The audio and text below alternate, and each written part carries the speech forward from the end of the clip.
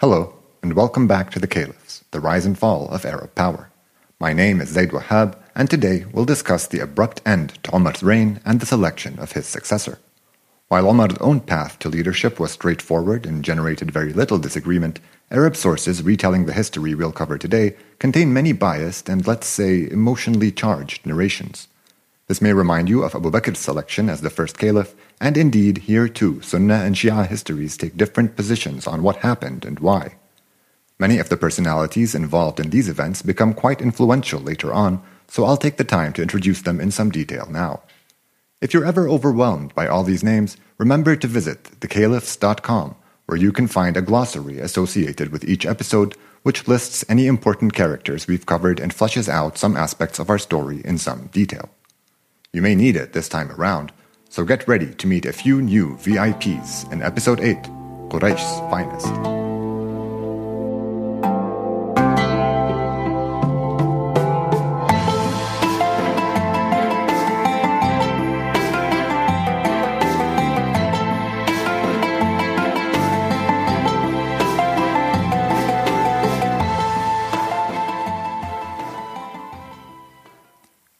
By 644, Omar's utopian reign had stretched on for 10 bountiful years.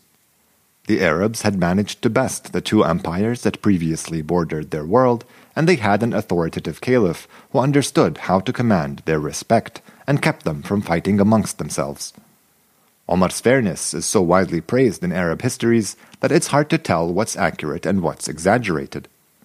There's one story that I found to particularly straddle this boundary between plausible and not, so I'll share it with you.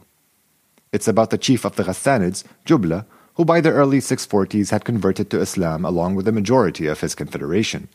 He attended the pilgrimage, the Hajj, in the year 642, and while there tripped when some old nobody stepped on his robe. So he turned around and punched the guy in the eye, and that guy went to the caliph, who led the Hajj every year by the way, and told on him. Omar summoned Chief Jubla and asked him if what the old man had said was true. Jubla does not deny it, and Omar declares that an eye for an eye seems fair in this situation. When Jubla asked, "Is my eye equal to his?" Omar replied, "Islam has made both your eyes the same." Jubla asks for a day to think it through, and that night leaves the Hajj with all his tribesmen. They ride into Byzantine territory and stay there as repentant Christians. Clearly, what's being praised in this story is Omar's willingness to stand up for the little guy when he was in the right and not be swayed by considerations of power or standing. Whether or not you believe this telling, it's just one of literally dozens of similar stories about Omar's egalitarian ethos. Anyway, I shouldn't digress so much. We do have plenty to cover today. The story I want to start with also took place on the Hajj, the last one ever led by Omar. In October of 644, while performing the pilgrimage, someone informed him that they'd heard a person saying that if the caliph were to die, they would pledge their allegiance to a so-and-so. Most histories maintain the anonymized format of this telling, while others insist that the anonymous person was Ammar bin Yasir, a prominent early Muslim and fervent Shi'i, whom we will discuss in more detail some other day. So-and-so was of course Ali bin Abi Talib. Remember, all it meant to be Shi'i at this early stage of Islam was that you wanted the community's leadership to revert to the hands of the Prophet's clan, starting with Ali bin Abi Talib. Let's unpack the significance of what Omar had heard before proceeding any further. Basically, getting everyone's pledge of allegiance was the only way for a caliph to claim legitimacy. That's how Abu Bakr became the first caliph, and he'd basically ensured Omar's rise to power by vouching for him to the people, using all the goodwill he'd accumulated to ensure a stable succession. If people were going to preempt the system by publicly pledging themselves to their own preferences as soon as they heard the caliph's seat was up for grabs, then civil strife couldn't be too far away. Omar was alarmed at this prospect and felt compelled to make a public address on the spot, but decided to wait until he was back in Medina. When he returned, he asked everyone to congregate at the mosque for a special announcement. He began by saying that he had heard of some who'd spoken about taking the matter of his succession into their own hands when the time came, and he warned them that there could only be ruin in disunity. He went on to mention that he had heard some grumbling at the time of Abu Bakr's election that it was a falta, a disorganized affair or a fluke. Surprisingly, he said that he could see the truth in this opinion, but insisted that it was a falta which God had made free of any harm to the community, and he went on to praise his predecessor's memory. He gave an account of Abu Bakr's election, stressing that it was the joint discussion of the matter by the virtuous men in attendance that legitimated their pledges of allegiance. Finally, he counseled that pledges offered before any comparable consultation had taken place should be considered invalid, and their makers should be punished. This speech gives us some insight into Omar's thinking when it came to his own succession. Unlike Abu Bakr, he did not have someone whom he thought of as a clear successor, and so he had groomed no one for the role. His worries about internal discord clearly show that he understood how tribal Arab politics still was. He was aware that each clan would try to drum up support for its own candidate, and that they wouldn't shy away from fighting amongst one another for supremacy. His insistence on a consultation to legitimate the offering of pledges indicated how he thought his succession should be decided. Not long after that speech, one morning in early November of 644, while Omar was leading the dawn prayers, he was stabbed 6 times in the torso. His attacker, an enslaved Persian craftsman named Fayruz, ran away slashing at others in his wake, and when he was finally cornered in the mosque, cut his own wrists and bled to death. The caliph called for Abdurrahman ibn Auf, one of the early Muslims, who carried him to the bed, though some accounts report him leading the dawn prayers first at the caliph's orders. A doctor was brought to treat him, but the wounds were too severe to do anything about. Omar was asked by a worried Abdurrahman whether he would appoint his successor. He replied, saying that a better man than him had chosen to do so, and a better man than he had chosen not to, so he had good precedent no matter what he chose. The better men he was alluding to were Abu Bakr and the Prophet respectively. After a while, he asked Abdurrahman to confer with 5 other early Muslims. The 6 of them were given 3 days to confer among themselves and pick someone to succeed the dying caliph. All 6 were of the Quraysh, and we're going to talk about them in a little more detail now, from the least consequential of them to the most. The 2 that won't be having much of an impact going forward are Abdurrahman ibn Auf and Sa'd bin Abi Waqqas. While Sa'd was the esteemed conqueror of Persia, winner of the Battle of Qadisiyah and the founder of Kufa, Abdurrahman had stayed in Medina and acted as a counselor to both Abu Bakr and Omar. The more influential pair are Talha bin Ubaydullah and Al-Zubayr bin Awam. I've already mentioned Al-Zubayr as the hero of the siege of Fortress Babylon in Egypt.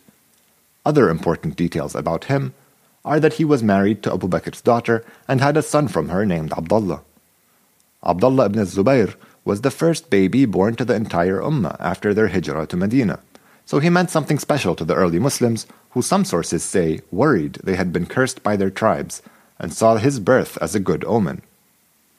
Talha was an early Muslim whose right arm was paralyzed while he defended the Prophet on the day the Muslims lost the battle at Mount Uhud to Khalid ibn al-Walid's cavalry feint. Most sources agree that he was away on a business trip when this consultation occurred, but some maintain that he was there, claiming his vote one way or another. The final and most important pair of the group are Uthman bin Affan and Ali bin Abi Talib. These 2 were of the Umayyad and Hashemite clans, respectively Quraysh's aristocracy and the Prophet's clan. We'll be talking about them in a little more detail, as almost all tellings of this event agree that they were the only 2 real contenders. By the time this consultation was taking place, Ali bin Abi Talib was about 45 years old. He had been looked after by his cousin, the Prophet, since he was a young boy, and had fought in all his battles. He was sometimes asked to lead prayers, deliver revelations to the Muslims, or teach Arabs about the new faith. He embraced Islam as the unifying identity of the entire Ummah, as opposed to the traditional tribal arrangements of his time, and for this he earned a small following of devoted loyalists, mainly of the underprivileged and the pious. He had married the Prophet's daughter Fatima, and they gave him two grandsons, Hassan and Hussein, both around 20 years old by this point. After Fatima died, Ali began to remarry, but of all his children, you mostly need to remember Hassan and Hussein, the Prophet's grandchildren, and two others, both named Muhammad. Why did he have two Muhammads? Well, one of them was a stepson. After Abu Bakr died, Ali married one of his widows, and together they raised his son Muhammad bin Abi Bakr, who was only 2 years at the time of his father's death. The other Muhammad was his son from a woman referred to as the Hanafiya, so he's called Muhammad ibn al-Hanafiya, a rare example of a maternal tribal name, used no doubt to make sure nobody confuses this Muhammad for a direct descendant of the original Muhammad. Ali bin Abi Talib's children will become relevant later on, but it's never too early to lay the seed, I suppose. During Omar's reign, Ali acted as a sort of judge in Mecca and Medina, furthering his reputation as a paragon of Islamic virtues. Uthman ibn al-Affan has been mentioned in this podcast as a secretary every now and again, first to the Prophet, then to Abu Bakr, and most recently to Omar. He was a wealthy and well-respected Umayyad, whom the Prophet used as a diplomat when negotiating with the Quraysh, especially during the truce of Hudaybiyah. While he had no military qualities whatsoever, he did generously finance many of Islam's needs and undertakings. He was twice honored with marriage to the Prophet's daughters, first to Ruqayya before the first pilgrimage to Aksum, which they undertook together, and after her death he wed her sister Kulthum. He and Ruqayya had given the Prophet a grandson who, tragically, died when he was 6 years old, after being pecked in the eye by a rooster. It should be noted that if the boy had survived into manhood, he would have had the most prestigious tribal ancestry the Quraysh could have produced. His mother was a Hashemite daughter of the Prophet himself, and his father a rich, respected Umayyad, who had been a Muslim from the earliest days. He would have been able to claim the allegiance of both of the tribe's noblest clans. Uthman served the caliphate faithfully under the first two caliphs, but the Umayyads as a clan had a more mixed reputation amongst the Muslims. Some, like Yazid and Muawiyah, the sons of Abi Sufyan, had fought and died for the caliphate's armies and now governed some of its lands. Yazid had died and Muawiyah now governed, is what I meant.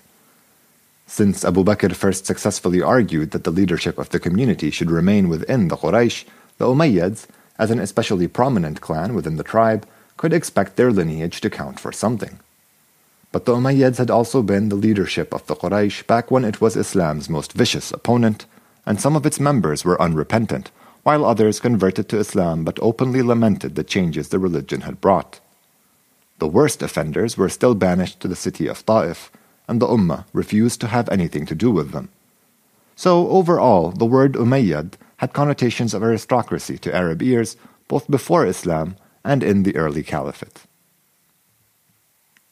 Once more, real quick, the council was to be made up of Abd al-Rahman, Sa'd, Talha, al-Zubayr, Uthman, and Ali. Why these 6 were chosen depends on who you ask. Most sources point to a saying attributed to the Prophet in which he declared that he saw 10 of his companions in heaven.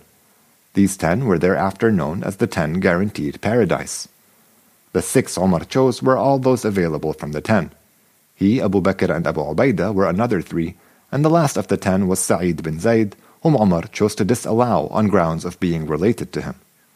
See how serious he was about nepotism? A minority of traditions deny the validity of this story, however, and put forth more conspiratorial theories of Omar trying to game the results, or being secretly beholden to tribal allegiances. Considering that he did have the power to just pick his successor, I think a conspiracy is far-fetched, and while Omar did work to limit the power of Quraysh's aristocracy, he accepted Abu Bakr's original argument that the Quraysh were the ordained leadership of the community.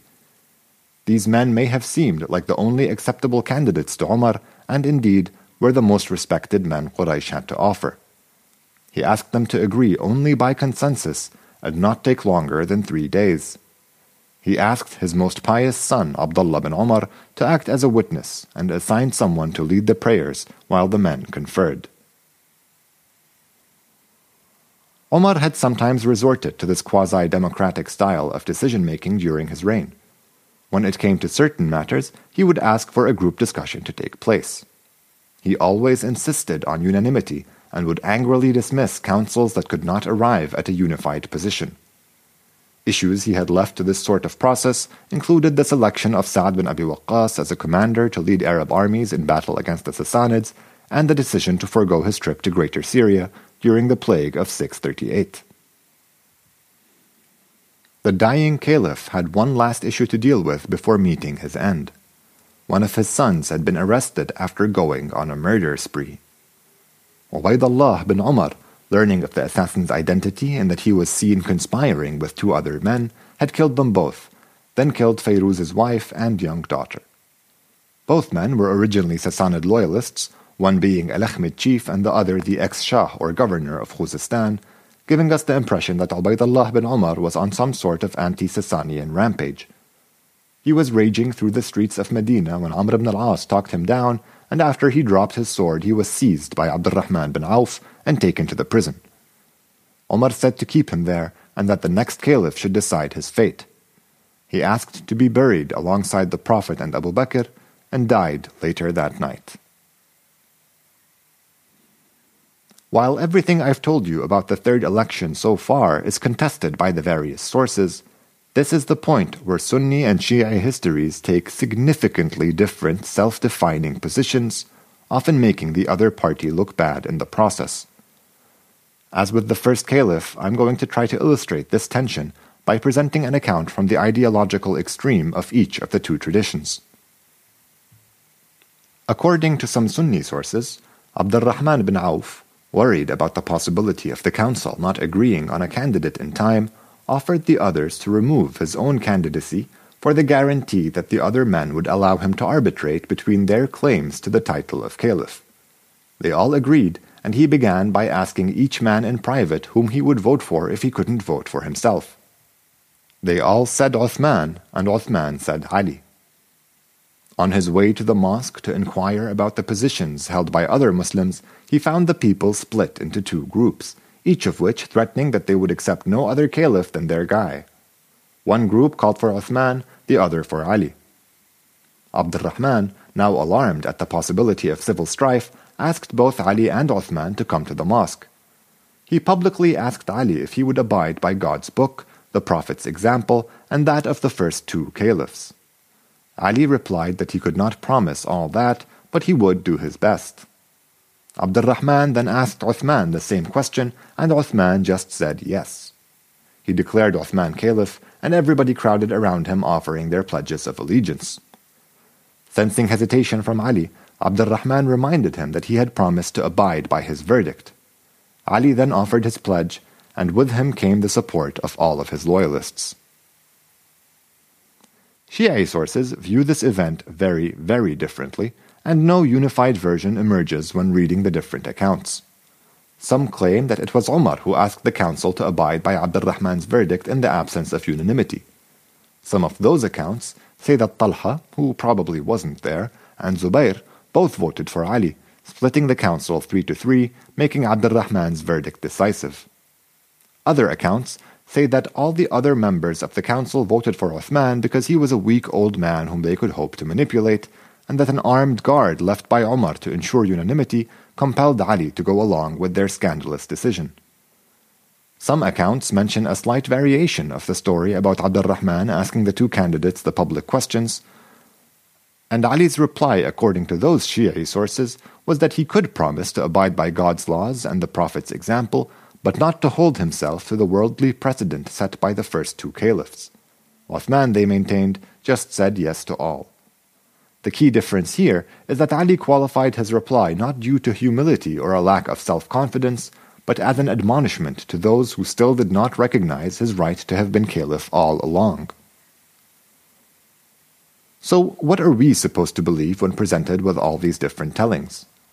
The things that a majority of sources from both traditions agree on are: a consultation took place, Abdurrahman bin Auf's vote was decisive, and there was a public questioning of Uthman and Ali at the mosque. They do not agree on how any vote was cast, except that Abdurrahman eventually picked Uthman, and that's who succeeded Omar. The Umayyads were ecstatic, and the Hashemites and their loyalists, the Shia of their day, had no recourse but to pledge their allegiance when they saw Ali offering his own. There are many details about Uthman's election that I decided to leave out of this episode, either because they're not significant enough or because they seemed unrealistic.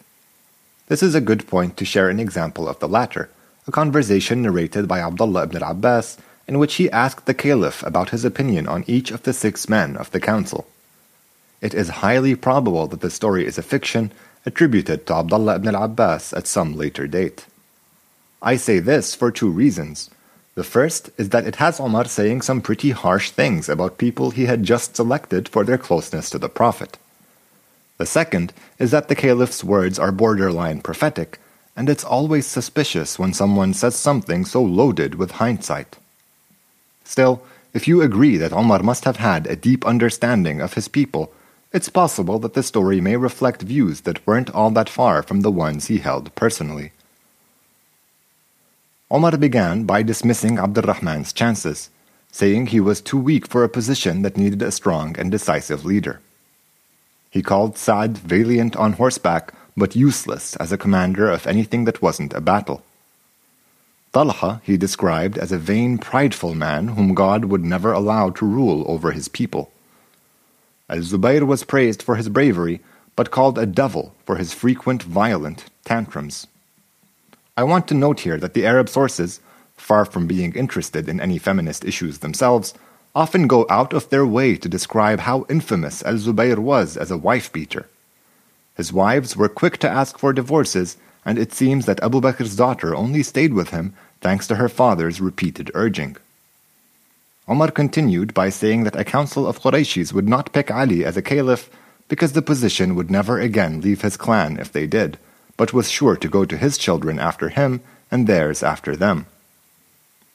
Finally, he said that Uthman would not be able to resist favoring his own clansmen if he were made caliph, and that the other Arabs would have his head when he treated them unfairly. Let's ignore the rhetorical takedowns of the others and focus on what the caliph supposedly said about Ali bin Abi Talib. While this story does not appear in some of the most authoritative sources, those do contain accounts with the same point being made about Ali. In Al-Tabari's history, Omar is reported to have asked his Hashemite counselor Abdullah ibn al-Abbas whether Ali still thought he should be made caliph. When he got the affirmative answer he was expecting, he asked Abdullah whether he knew why Ali would never attain leadership, then went on to explain that all Qurayshi clans wanted to lead the community, and that they understood that once a Hashemite was made caliph, there would be no going back. If you believe that Omar truly understood this, then you can see why some say that he had biased the process of selecting the next caliph against Ali. Ali had shunned the tribal elite his entire life, and his presence on the council could only serve to unify it against his candidacy. I am not the first to note this, and Al-Tabari includes an account narrated by Abdullah ibn al-Abbas saying he told Ali that agreeing to take part in the council could only harm his chances of ever becoming caliph, but Ali replied that he would hate to split the community by dissenting to take part. Let us not get dragged into the controversy of the third election any further. Uthman became the third caliph to lead the Ummah in November 644, making him 65 at the time. Literally the first thing Uthman had to decide was the fate of Ubaydullah bin Omar. The new caliph chose to pardon him, saying he would pay the required blood money from his own wealth. Many objected to this as they saw Ubaydullah's behavior, especially the murder of the assassin's 3-year-old daughter, as beyond the pale, and they protested to Uthman that this ruling was religiously unjustifiable. Sources report him responding with the question, "And is it just to spill his blood now, when his father's was shed only days ago?" I guess it was a tough call either way, but this episode gives us our first example of a time when many in the community, Ali chief among them, found Uthman's judgment to be too deferential to tribal lineage and insufficiently concerned with religious precedent. I don't mean to foreshadow too heavily, but I wanted to end the episode with a different, more symbolic story. Remember how I once mentioned that Abu Bakr, the first man to be called Khalifat Rasulullah, successor to God's Prophet, always sat one step lower on the Prophet's pulpit than Muhammad himself when speaking to the people? Omar is said to have continued this symbolic act, literally taking it one step further by sitting another step down the pulpit. When he was first addressed as caliph, he was called Khalifat Rasulullah, or successor to the successor to God's prophet. He complained this title was too long, and when Amir al-Mu'mineen was suggested instead, he took a liking to it and used it often. It literally translates as commander of the faithful, which attests to the militaristic nature of Umar's early caliphate. Anyway, when Uthman was made caliph, he is said to have upended both of these symbolic traditions. He sat all the way up where the Prophet used to sit and shortened his title to Khalifatullah, which, as God can't logically have a successor, translates more like God's agent on earth. Arab histories report people saying dramatic things like, "Evil has been born on this day," in response to witnessing these shocking changes in the first days of Uthman's caliphate. While I feel certain that this story is a fiction from a later time, one after Uthman's controversial tenure as caliph had come to an end, I have no proof to point to besides the emotional language and symbolic ideas used in the telling. As will become clear over the next few episodes, Uthman's long reign provoked strong reactions. It was intensely praised by some and as intensely reviled by others. Join me next time so we can start getting into it here on The Caliphs, the rise and fall of Arab power.